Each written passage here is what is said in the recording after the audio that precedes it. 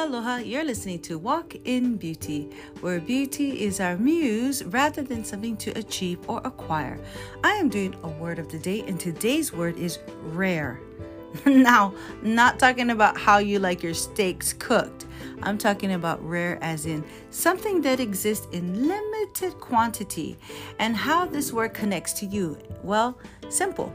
If you start looking at yourself as being uncommon and being rare, unlike anyone else, unique and different, not only does it signify that you are limited in quantity, you're the only one that exists, but also it raises your value, because we all know that today anything that is rare has a higher value, right?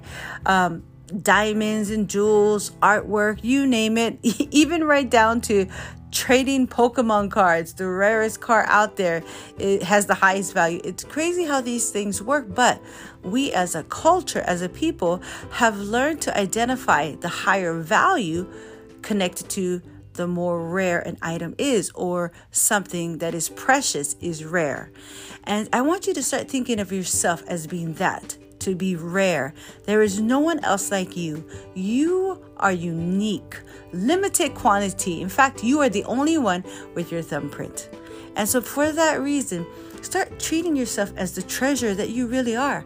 So your power word for today is rare. There is no one like you. You are one of a kind, limited quantity, uncommon, unique, and marvelous.